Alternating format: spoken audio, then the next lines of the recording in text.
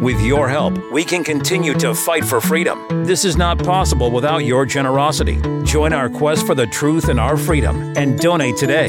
Simply go to tntradio.live. The Steve Malzberg Show on today's News Talk Radio, TNT. Welcome aboard, Steve Malzberg. It is 5 minutes past the hour of 9 here on Friday evening on the East Coast of the United States. And you know what day and time it is wherever you are listening to the Steve Malzberg Show. All right, so let's break what we were going to do. Let's since 278 doesn't seem to work, let's try 279.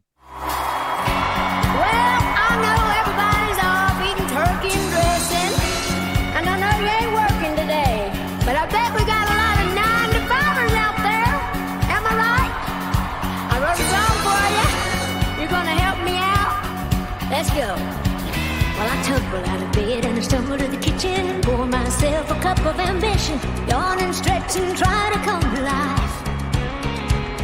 I jump in the shower and the blood starts pumping. Out on the streets the traffic starts jumping with folks like me on the job. From 9 to 5, everybody working 9 to 5. What a way to make a living, barely guessing by. It's all taking and no giving. They just use your mind. Give you credit, it's enough to drive you crazy if you let it.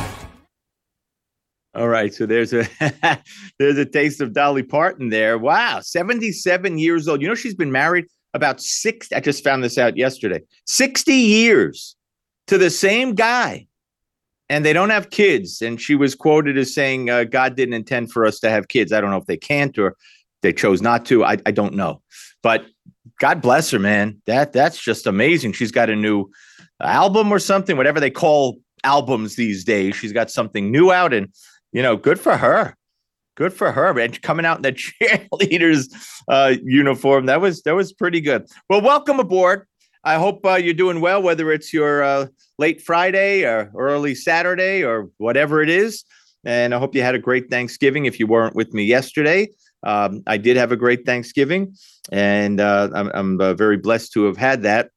And today we had news. It finally came down, I guess, around mid-afternoon Eastern time. 13 Israeli hostages released as part of that ceasefire deal 49 days after they were taken hostage. 49 days. By the way, the little babies, they're not released. They might be released today. There's another 13 that are scheduled reportedly to be released, but they weren't released on the first round. Anyway, so that still leaves about 225 to 227 more hostages. And as I told you yesterday, and in anticipation of yesterday, I'm with John Bolton, the former national security advisor to Donald Trump. I'm with Brit Hume of Fox News. I'm with a bunch of other people who say this gives Hamas too much time to do whatever they want to do whatever they need to do, to regroup, to rearm, to re-strategize. And as much as you want the hostages back, it can't be at the expense of the other part of the mission, which is to destroy Hamas. So I think it's a mistake. Having said that, the names of those who were released with their ages, according to the Prime Minister's office, Doron Katz Asher, 34 years old. Raz and Aviv Asher, 4 years old and 2 years old. Danielle and Amelia Alani, 45 years old and 5 years old. Ruth, Karen, and Ohad Mandir, 78 years old, 54 years old, and 9 years old. Adina Moshe, 72. Shanna Katsir, 76. Margalit Moses, 77. Chana Perry, 79. And Yafa Adar, 85 years old, held for 49 days. And And all those people still remain. Now, you heard this groups. There were instances here where family members were released together, but there's still family members from that family still possibly being held in wherever they're holding them. So it's not like they released the whole family. So, and they've already released a propaganda video. What did Dana Perino say? Dana Perino said that the hostages, if they're ever interviewed, will say, "Oh, we were treated so well," because they were told probably by Hamas, "You want to see your family again that we're still holding? You better say we treated you well." Now, they didn't speak yet, obviously, but they showed one of the Hamas members, carrying an old person into the van for release. Another one was hugging one of the little. Yeah, it was a love fest for 49 days. Yeah, I'm sure all those hostages loved those tunnels. So we'll see. And Israel released, I think, 39 prisoners convicted of crimes.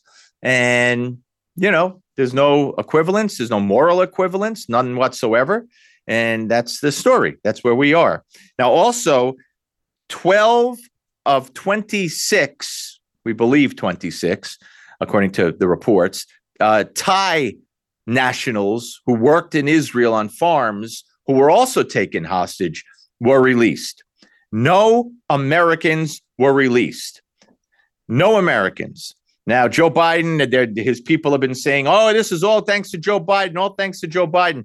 But he doesn't have any power to tell the Hamas, "You better release our people," including not release. Now, again, she might come out later today or tomorrow, our time. American Abigail Moore Adan, who turns today 4 years old. She's still in a hell tunnel somewhere, God knows where. 4 years old. And let's not forget the 9-month-old babies that were taken. They're now closing in on 11 months. They weren't released yet either. So we'll see what happens. What can I say? I think it's a mistake, but I'm not running the show, Okay, let's hear what Joe Biden had to say today when he took to the microphone. He said some of the right thing. Well, some of the right things, and some I disagree with. But here's what he said when he started. This is cut number 284. Yesterday, families all across America gathered together with their loved ones and to give thanks. We have much to be thankful for in America. The food on our tables, the family and loved ones in our homes, and the many blessings that come from living in the greatest nation on earth. And today, we can also be thankful for families being recruited and reunited with loved ones who have been held hostage for nearly 50 days. Beginning this morning, under a deal reached by extensive U.S. diplomacy, including numerous calls I've made from the Oval Office to leaders across the region, fighting in Gaza will halt for 4 days. This deal also is structured to allow a pause to continue for more than 50 hostages to be released. That's our goal. This morning, I've been engaged with my team as we began the first difficult days of implementing this deal. It's only a start, but so far it's gone well. Okay. I love the way he's claiming credit for the whole thing. He's been on the phone constantly with Qatar and with Egypt and with Israel, and he's been nonstop. But anyway, here's cut 285. Early this morning, 13 Israeli hostages were released, including an elderly woman, a grandmother, and mothers with their young children, some under the age of 6 years old. Separately, several Thai nationals and Filipino nationals were also kidnapped by Hamas on the 7th. They were released as well. All of these hostages have been through a terrible ordeal, and this is the beginning of a long journey of healing for them. The teddy bears waiting to greet those children at the hospital are a stark reminder of the trauma these children have been through, and at such a very young age. Jill and I, Jill's with me here, keeping them all in our prayers today. Today has been a product of a lot of hard work and weeks of personal engagement. From the moment Hamas kidnapped these people, I, along with my team, have worked around the clock to secure their release. Good. Look, he has to get credit, and he's going to grab the credit, and that's fine. I don't really have a problem with that whatsoever. I don't have a problem with it at all, because the people he's only alienating more and more the people in his own party, the Hamas supporters, who he's alienated already. So they don't want to see Israelis get out. So let him keep taking credit for it. Doesn't matter. He's not going to be the nominee anyway. But let's move on to cut 286. I've consistently pressed for a pause in the fighting for two reasons: to accelerate and expand humanitarian assistance going into Gaza, and two, to facilitate the release of hostages. And over the past several weeks, I've spoken repeatedly with the Emir of Qatar, the President Sisi of Egypt, and Prime Minister Netanyahu of Israel to help secure this deal, to nail it down. And I want to thank all three leaders for their personal partnership to get this done. I spoke with the Emir and President el-Sisi and the Prime Minister Netanyahu again on Wednesday to confirm the elements of the engagement. As I said, today's release are the start of a process. We expect more hostages to be released tomorrow, and more the day after, and more the day after that. Over the next few days, we expect that dozens of hostages will be returned to their families. We also remember all those who are still being held and renew our commitment to work for their release as well. 2 American women and 1 4-year-old child, Abigail, who remains among those missing. We also will not stop until we get these hostages brought home and an answer to their whereabouts. Yep. Now, part of the deal supposedly is that the Red Cross is going to go in and meet with the remaining hostages as time goes. I mean, I don't know when it's going to happen. It's confusing. I don't know where they're going to meet with them. I don't know how they're going to meet with them. I don't know. But that supposedly, I believe, was part of the deal. And isn't it amazing that it hasn't happened yet? Isn't it mind-boggling? 7 weeks, children, little children, old ladies, and the Red Cross. No world pressure for that, baby. No world pressure for that. Okay. Now, listen up. This is one of the good ones. That Biden's talking about the trucks with humanitarian aid that are coming in. And now, during the ceasefire, which is part of the hostage release deal. And here is cut 287. These trucks carry food and medicine, as well as fuel and cooking gas. The fuel will be used not only to power the trucks delivering this life-saving supplies, but for desalinization, for water wells, for hospitals, and for bakeries. And hundreds more trucks are getting in position as well, ready to enter Gaza over the coming days to support the innocent Palestinians who are suffering greatly because of this war that Hamas has unleashed. Hamas doesn't give a damn about them. Hamas doesn't give a damn about them. Hallelujah! Well, of course they don't. Of course they don't. I'm proud that our American president said that out loud, direct, as he did, because it's absolutely true. Because all he's doing is echoing what we've played here, what Jake Tapper has played. Not many more people in the media, I'm sorry to say, in their own words. Hamas leaders, one in particular, I don't have his name. One was on Al Arabia, one was on RT, one was on Lebanese TV. And one of the three, we identified them at the time. We played with the translation, exactly what Jake Tapper played on CNN. And one of them said, civilians, the Gaza civilians, that's not our problem.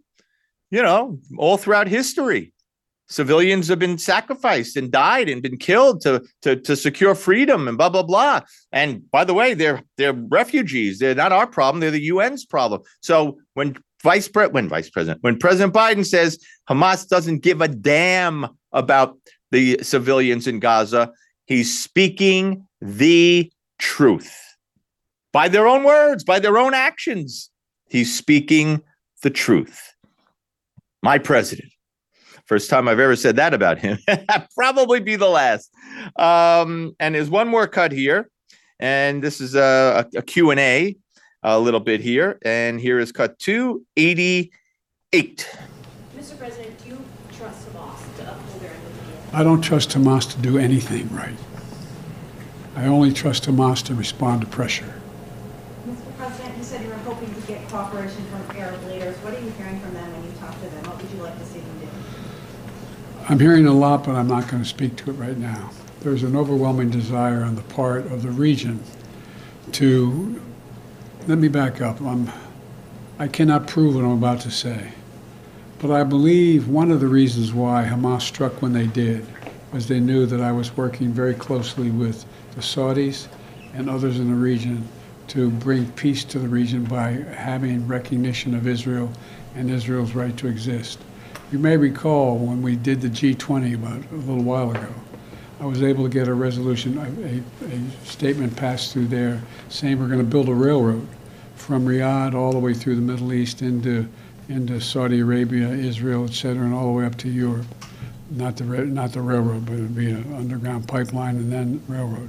The whole idea is there's overwhelming interest, and I think most Arab nations know it, in coordinating with one another to change the dynamic in their region for longer-term peace. And that is what I'm going to continue to work on. Okay. He might be giving himself too much credit. It might have played a part in it, certainly. But of course, by the way, I don't know if Joe Biden ever heard of the Abraham Accords that Donald Trump got through, where the United Arab Emirates and others signed peace treaties with Israel. It's great if Saudi Arabia comes on board. Hey, I mean, he's got other Arab countries. I don't know who he's talking about, but hey, that's fine. This railroad stuff, I don't know about the railroad. This is really the first I've heard about the railroad. He once said there was going to be, I'm going to be wrong, but something that would be impossible, like a high-speed railroad, like between the U.S. and China or U.S. and England. It's something that obviously would have to go over an ocean. He once said something like that. So let's take it with a grain of salt about the railroad plans. But I don't know. Now, we just heard from Joe Biden. In a second, I'm going to show you a picture of our beloved vice president. Not beloved by many, but nonetheless, Kamala Mamala Harris. And I call her Mamala because in an effort to appeal to a Jewish audience, she once said, I think it was around Hanukkah, maybe her first Hanukkah or while she was running or something. Probably her first Hanukkah as vice president. And my favorite thing to be called is Mamala. It's a Yiddish kind of expression, for a mother of a family, Mamala, because she's married to a Jewish man. I'm sure they all call her Mamala. Please. Okay. Don't make me sick. But the war on everything. Air conditioners, heaters, gas stoves, right? Gas stoves are evil. Gas stoves are dangerous. Gas stoves are ruining our climate, everything. The whole system is falling down because of gas stoves. You cannot have a gas stove. Well, let's take a look at Kamala Harris with her husband, the second gentleman, whatever the heck he's called. And here it is. Let's put it up. The still picture. Okay, now I want you to take a look as I look with you at the picture, which there it is. If you look in the background, and this was from townhall.com pointed this out. Now, I didn't find it. They got a gas stove. How could Kamala Mamala Harris have a gas stove? And you and I better get rid of our gas stoves. And we're going to have to get rid of our gas stoves. What is it? She couldn't have had the gas stove taken out of wherever the hell she's living and put in an electric stove or whatever she'd put in. Maybe she would rub two sticks together and start a fire. I don't know. But that was a gas stove, according to Town Hall, and it looked like a gas stove. I grew up with a gas stove. I used to have a gas stove. I don't have it anymore. It's not because they told me not to. I haven't had it in quite a while, but that was my decision. Long time ago, before all this stuff. And it had nothing to do with the environment. Believe me. But that's the hypocrisy. They'll get away with anything. They'll do anything and they'll say anything, but it won't apply to them. Just won't apply to them. Just like this doesn't apply to them. It's sad. It's the way it is. It's what it is. Okay? It's what it is. All right. When we come back, I think you're in for a treat. So don't go anywhere. I need a drink of water. Steve Malzberg right here on TNT Radio. You should hear what Charlie Robinson is talking about. I think once we saw the supply chain issues that happened during the COVID debacle, you go, well, that seems bad for when you're fighting somebody for toilet paper, but it could be worse, right? It could be the last can of food. So people are starting to reevaluate and reassess their situations and their relationship with supply chains and the like. And I think what that does is it leads you to a place of saying, how can I make myself less dependent on the system? It's kind of hard to know where to start, right? Where would you suggest we even begin with this process? Yeah, it's funny you said that because someone said to me recently, and it made me laugh, that this is going to be the kind of collapse where the Burger King's still open. And I think that's what's probably lulling people into a false sense of security, in that everything when we go to the city kind of appears normal, unless you're in one of those really crazy drug-addled cities. But for most people, I would say, Charlie, it feels normal, but it ain't normal. The world is not normal. It's completely gone off kilter. Charlie Robinson on today's News Talk Radio, TNT. When the world's endangered animals need help most, when their lives are at greatest risk, when they would otherwise be lost, the International Fund for Animal Welfare is there, taking action to rescue the animals we love, to protect them and their threatened natural habitats. But the danger to animals the world over is growing, and the need for your help has never been more urgent. On land, you'll help stop poachers from threatening and killing elephants and big cats for the illegal wildlife trade. In the oceans, you'll help rescue dolphins, whales, and seals from deadly hazards. And you'll help rescue, rehabilitate, and release vulnerable animals when disasters strike. Here at home and around the world, we can't do this work without you. See how you can help animals and people thrive together at joinifall.org. Today's News Talk Radio. I do a lot of streaming radio. I do a lot of free streaming. TNTRadio.live. Okay, folks, welcome back. Steve Malzberg. I just took a sip. Not like Donald Trump did that time when he had to, use his right hand to lift the left hand to get a drink, and then the whole world on the left said, "Oh, get him out of office. Something's wrong with him." But speaking of Trump, what a segue that was, and unintentional, by the way, I must say. On the Daily Show, that Daily Show went away, it came back. It's got these rotating left-wing nut job hosts. I don't watch it, but when something's presented to me and I'm made aware of it on one of the sites, I sometimes bring it to you. So the actor, comedian John Leguizamo, he was hosting, and he couldn't get over the fact that Univision did an interview with Donald Trump, and that they didn't press him hard enough. They didn't call him out on this. They didn't call him out on that, but blah, blah, blah, blah, blah, blah, blah. Listen to some of these remarks. Just crazy.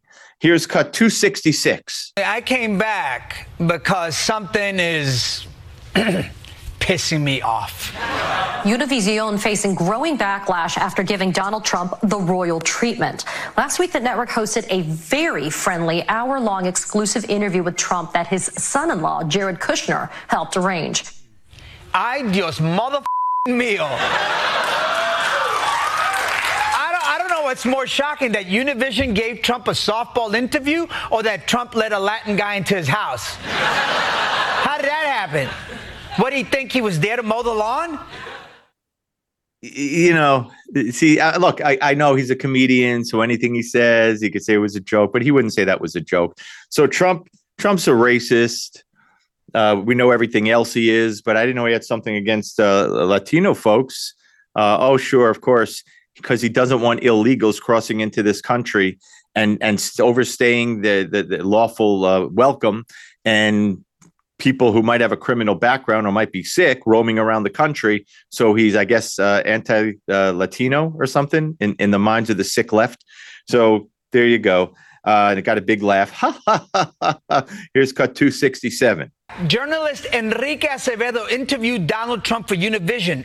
Now, for decades, Univision has been the channel that Latinos have trusted for news, whether it's news about the world or news about a sexy lady minor willing to go up against the most powerful woman in town for amor. And don't get me wrong, there's nothing wrong with Univision interviewing Trump. In fact, I thought it would be a dope opportunity to confront him on his hardline anti-Latino policies. But instead of an interview worthy of Univision, we saw this caca mierda. The New York Times Siena poll came out this week. It has you with 42% of Latino voters support. That's unprecedented for a Republican candidate. What do you think the message voters are sending with these numbers? It's a 42%, like I was saying, unprecedented for a Republican candidate. Why do you think voters are responding to your message? Do you think the border is now more secure because of that relationship and the partnership you've been able to build with Mexico? More and more Latinos are identifying themselves as conservatives. Why do you think that is? Okay. These are great questions. And if his number is correct, 43% of Latinos support Trump. 43%. But this clown in the host chair says Trump is anti-Latino. Anti.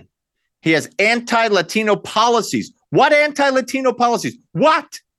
He doesn't want illegal aliens, be they Latino or anybody else, in this country? That's anti-Latino? You mean the Latinos and others who came here legally? You think they support the illegals, Latino or others, coming across the border? No, they don't. Now, I can't speak for all of them, and I'm not pretending to, but you know what I mean. Anti-Latino policies. What are they? Being tough on immigration? Wanting a fence? Wanting to protect our border? That's anti-Latino? Tell it to the 43%. Or 42, whatever he said, that allegedly support Donald Trump. What are they? Dumb? And you're smart, John? You're smarter than them? My butt, you are. Here's cut 268. Wait, I'm sorry. I'm sorry, but those are your questions to the guy who might be the next president? Mr. Trump, why are you so beloved by the Latino community?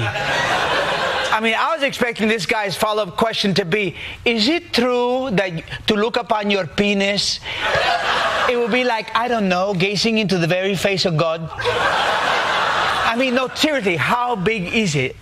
Tell me when to start. Tell me when to start. And just to be clear, we Latinos are not a monolith. There are some of us that do support Trump. In my family, we refer to him as the crazy uncle who doesn't get invited to Thanksgiving.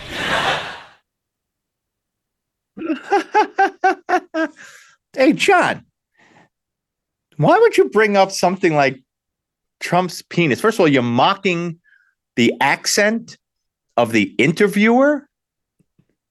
Isn't that kind of racist? Isn't that kind of bigoted? Isn't that kind of demeaning? I mean, I don't get that at all. I don't get that at all. That's really like down beneath every pale. Okay. But you think the next question, I was surprised you didn't ask him about his penis size. Hey, what is the penis? Is it like walking? Would you like to know, John? Is that why you bring that up? You have a little thing going? You got a little subliminally, pushed aside, deep-rooted kind of curiosity, penis envy thing going on. Well, maybe you just like to look at them. I don't know. Maybe that's what you'd like to ask Donald Trump without the accent, with your own voice. What do you think, John? Because that's kind of weird to say. It's not funny. It doesn't follow that asking him one question would lead to that. It just doesn't make sense. Unless that's been on your mind, you know?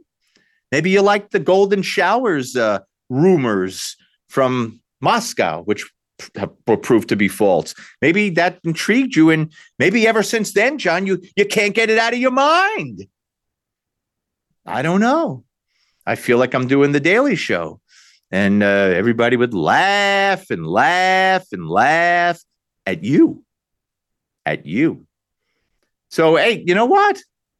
I don't know. I'm not even going to say it. I wouldn't hold my breath, though, John. You're never going to get to see it. So turn your attention elsewhere.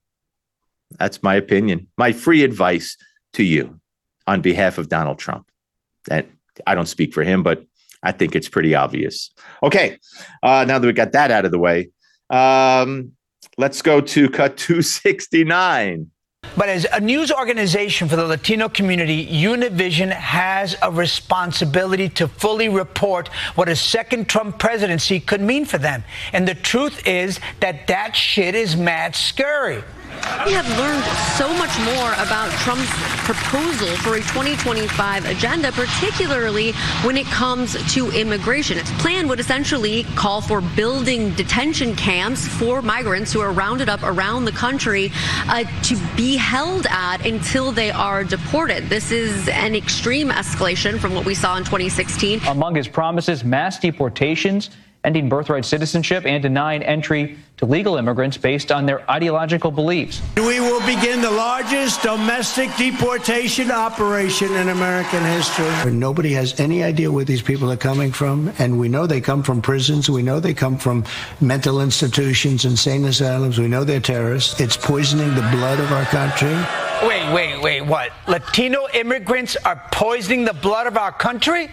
Motherfucker. What are you talking about? Your blood is 99% Big Mac. Okay, I didn't hear him say Latino immigrants were doing that. He's talking about illegals, and when they characterize that whole sound bite is so misleading. It's taking little pieces and putting things together. Internment camps.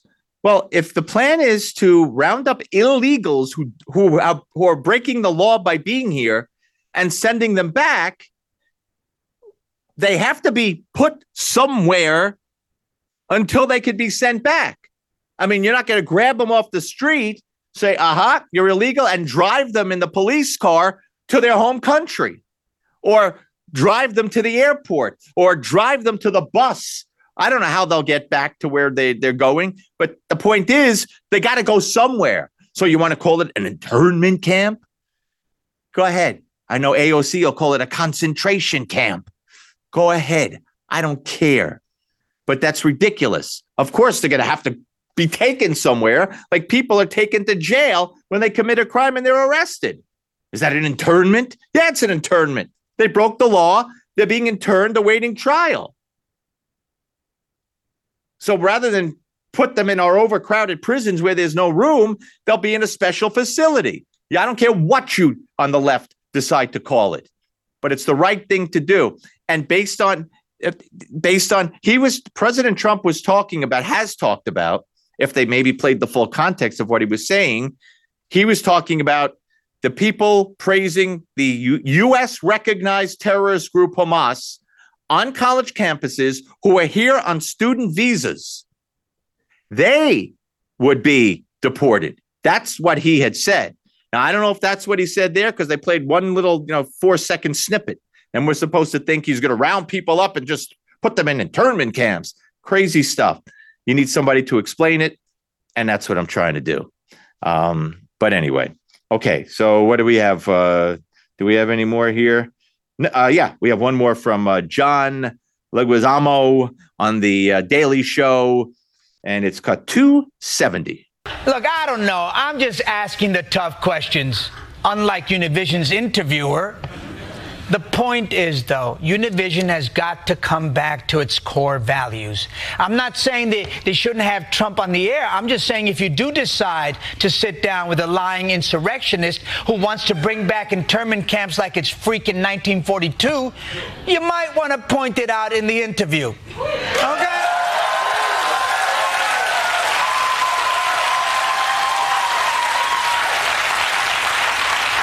Because there needs to be honest journalism and parity. The Latino community needs you to step up because the stakes for us in 2024 are too damn high. Right. And Latinos, I think, according to what Leguizamo apparently believes, is that Latinos can't decipher for themselves, can't make the choice for themselves, can't understand what they're hearing for themselves. They need to be told. They need to have everything spelled out according to a left-wing agenda. Just crazy stuff. Yeah, if he wants to bring back internment camps. Again, finding the illegals in this country, no matter what their race is or ethnicity is, who got in here illegally or have overstayed and are here illegally now, and getting them the hell out of our country. What do you do with it? It's just a common sense. It's just a part of the process. What do you do with these folks when you arrest them, when you find them? You got to put them somewhere, right?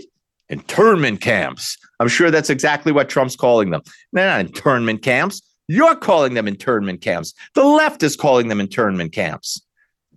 And AOC, when Trump was president, called the camps at the border where they put the people while they awaited concentration camps.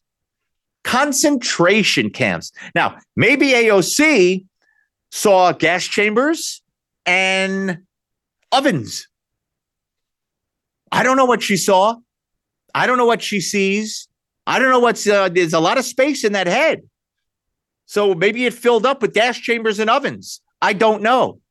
But, you know, they'll call it anything. They'll call him anything. They'll call the camp, where the facilities, anything.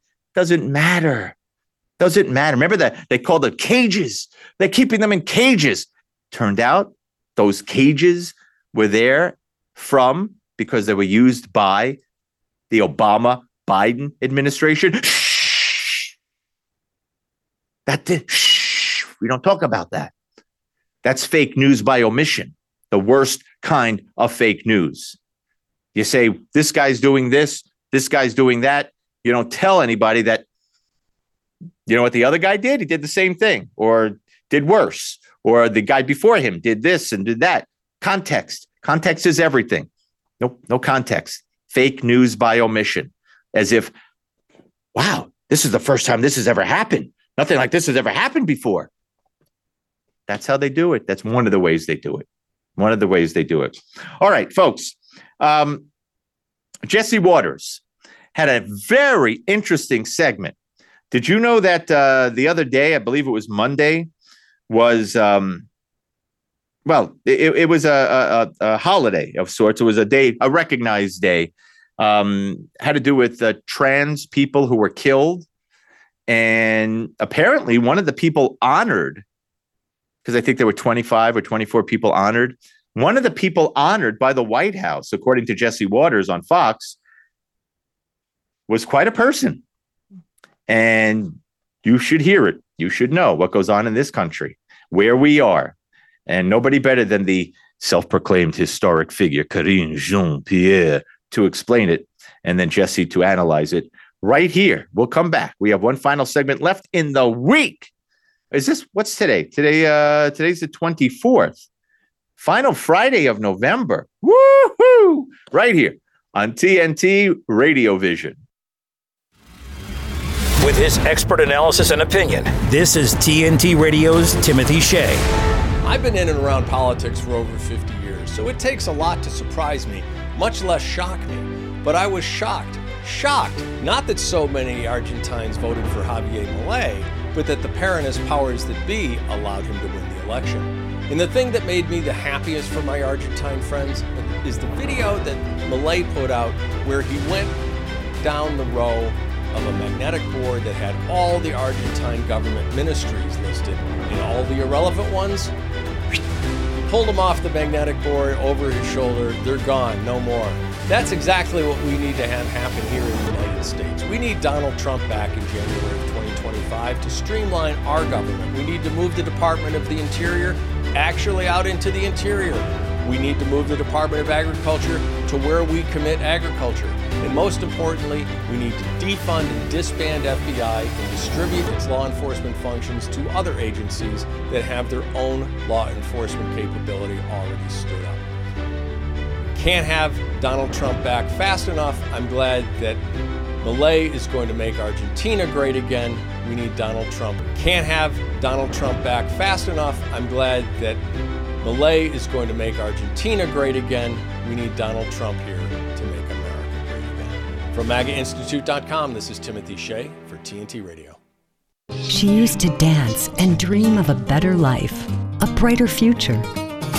Today, thanks to Children International and friends like you, she dances for the world. Together, we give children in poverty a chance to set their sights high and achieve their dreams. Learn more about Children International and join us in our life-changing work at children.org today. The Steve Malzberg Show on today's News Talk Radio, TNT. All right, folks, that would be me. And welcome back. Don't forget, follow me on Twitter at SteveMTalk. Email me, Steve Malzberg at tntradio.live. And follow me on Facebook, Steve M Talk, and Instagram, Steve M Talk. You get the picture? Okay. All right. So I'm going to let Jesse Waters tell this story. I'll comment, but I'll let him explain it as he did on Fox on his show the other day. And I can't wait to hear Karine Jean-Pierre. Here is cut 271. Today, on Transgender Day of Remembrance, we grieve the 26 transgender Americans who were killed this year. Year after year, we see that these victims are disproportionately Black women and women of color. No one should face violence, live in fear, or be discriminated against simply for being themselves. We mourn the loss of lives that have been taken too soon. Primetime mourns the loss of all life, like the victims of the Waukesha Christmas Parade massacre, the victims of the BLM riots, and the 100,000 fentanyl ODs. So we did as we always do and reflected on who exactly we're grieving. Who are these 26 transgender individuals who were killed? Well, Primetime found a familiar face. His name is Little Turtle, Tortuguita. Okay. Very interesting. You're going to learn a lot about this person. And to think that the White House honored this person, it leaves you worse than speechless. It leaves you, I don't know. I don't want to say thoughtless because that doesn't make sense, but it boggles the mind. It's insanity. It's dangerous. It's crazy. Here's cut number 272. You remember Tortuguita, also known as Manuel Paez Terán? He was Antifa, a 26-year-old indigenous queer, non-binary militant who lived in the forest. He was a part of Atlanta's Forest Defenders, a group of angry Keebler elves living in treehouses in the woods over the past 2 years. Remember after George Floyd, the Democrats said police needed to be better trained? Well, the police were building a new training facility in Georgia. But Little Turtle didn't want police to be better trained. He didn't want police at all. All the Little Turtle wanted was a forest where police wouldn't be allowed to enter. Well, of course, you can't have a forest or anything where police wouldn't be allowed to enter, right? Unless the left had their way, like a school. Remember yesterday we heard somebody, I forget who it was, saying that, the coach of the San Antonio Spurs talking about guns and saying, oh, they want to put more police in schools. What kind of life is that for kids? What's that going to do to the kids? How dare they, they have to look at police during their school day. Ooh. Okay, well, anyway, so I digress. Let's continue with Jesse and the story. Cut 273. And for the last few years, Antifa has been battling Georgia police officers and raising all sorts of bloody hell. They've thrown Molotov cocktails at police, launched rocks and bottles at cop cars, shot fireworks at them. In January, when cops were clearing out the forest, Tortuguita refused to leave. He remained in his tent, defiant. Georgia state troopers say after he didn't comply with their demands, they used pepper spray. But Tortuguita responded by firing 4 shots at him from a pistol, leaving a Georgia state trooper seriously injured. Officers were forced to return fire, and unfortunately, Tortuguita was pronounced dead. Is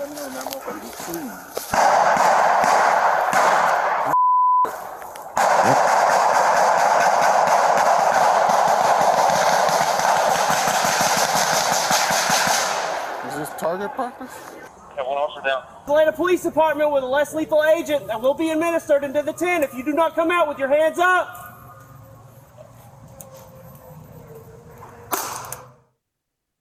Well, you can't have that. You can't have the police officers defending themselves even after they're shot at. No. That's just sorry, unheard of. Not acceptable anymore in the United States of America in 2023. No. Everyone on the left, including the media, will sympathize with the person who was shot, as opposed to the police who had to do it, who were forced to do it, who were pushed to do it. Here's cut 274. Little Turtle's decision to shoot officers triggered chaos in Atlanta. Riots broke out. Antifa lit construction equipment and cop cars on fire, smashed windows, even threw bricks at police.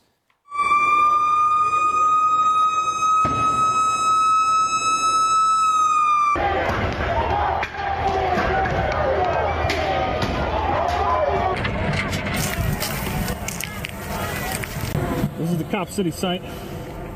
Construction vehicles are up in flames. It's like a trailer for the construction crew about to be up in flames. Tortuguita's compatriots were charged with domestic terrorism. And it turns out all this rioting done on Tortuguita's behalf is exactly what he wanted. Primetime just got a hold of Tortuguita's diary, which may be used by the state of Georgia in their RICO case against 61 Antifa tree huggers. Little Trans Turtle's diary will help the jury understand Treehouse Antifa's motivation and ideology in the domestic terrorism case. Little Trans Turtle. But it's so scary. But do you see what they did? I mean, that is domestic terrorism. It's very rare that Antifa or somebody on the left. And by the way, remember, we're told by our own government agencies that Antifa is an idea. Antifa really doesn't exist. It's an idea. I don't know what the hell that means. I have no clue. Nonetheless, these people were charged as domestic terrorists. And wait, listen to this. Listen to this. Watch this. Here's cut 275. And let's just say this is not your typical diary, recounting your day, fantasizing about your crush. This was worse than the Trans Mass Shooters Manifesto. One page of Tortuguita's diary says, quote, "If the cops kill me, I want you to riot, to kill as many of them as you can. They are terrorists." He also wrote, quote, "I do not know when I will die, and that does not bother me. F the police and the government." On another page, the Trantifa member the White House just honored wrote, "Killing cops is okay!" Exclamation point. Tortuguita continues on F12. "I hope every judge, KKK cop, and bootlicker dies painfully and is remembered as scum." Whoa, Little Trans Turtle. R.I.P. Little Trans Turtle. R.I.P. Rest in peace. Right? I mean, wow. But there's more. Here's cut 276. But like all cop-hating militants honored by this White House, Little Trans Turtle was more than just a violent ideologue. He was an artist, or she was an artist. We don't want to misgender a dead criminal. Here's one of his drawings of a cop car lit on fire, accompanied by the words, "Cop cars love being on fire." We've also got this one of an office on fire with the words, "Riot. Cops don't want to give us rights, so set them on fire!" Exclamation.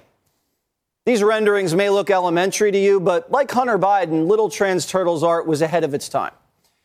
He's got a picture of revolt, someone shooting a cop with the words "oink, oink" written next to the cop.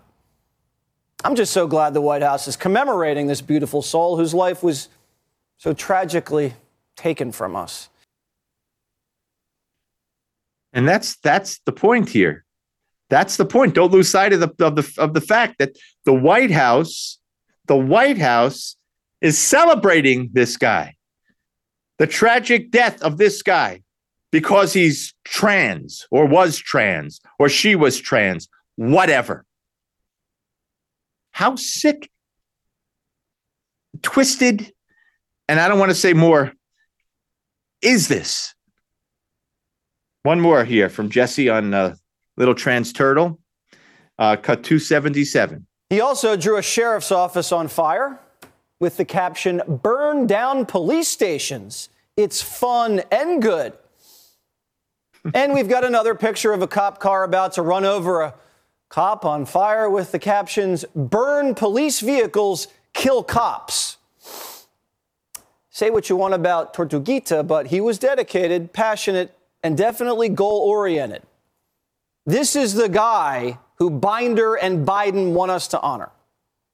They want us to bow our heads in a moment of silence and commemorate a Trantifa tree hugger who shot a cop and left behind the diary of a serial killer who was held back in kindergarten twice. Biden skipped the 9/11 ceremonies this year, but he didn't forget to honor cop-hating Trantifa. We contacted the White House and asked them what's going on, and they haven't gotten back to us.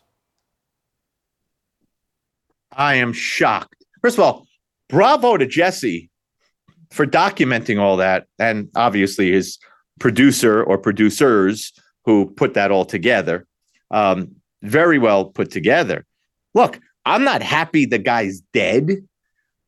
I'm just saying it's justifiable if he shot at a cop after you heard the cop say, "Come out," or we're gonna, then you heard the gunshots.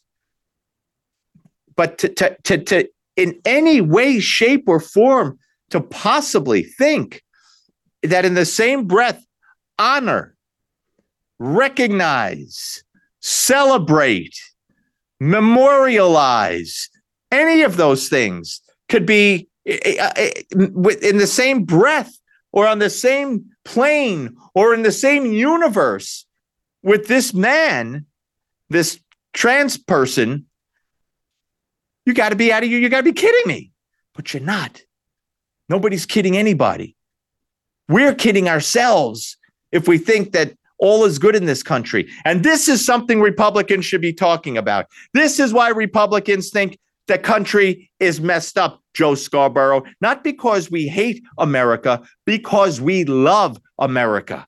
We don't want to see this. We don't want to see what's taught to our kids in schools. We don't want to see a plethora of things that I don't have time to get into right now. We want our country back. That doesn't mean from black people, from brown people. I'm not talking about that. From the radical leftist ideology. And I don't care what color they are. That's what we want. We want to save and rescue our country from them. I know this Thanksgiving weekend, folks, let's hope it's not too late. And sometimes I fear it is. Because Barack Obama, who's running this country, in my opinion, is getting everything he ever wanted. But he wants more. Folks, have a great weekend. God willing, we'll do it again on Monday, same time, same place, 9 p.m. Eastern. Tell your friends, tell your enemies, right here on TNT Radio Vision.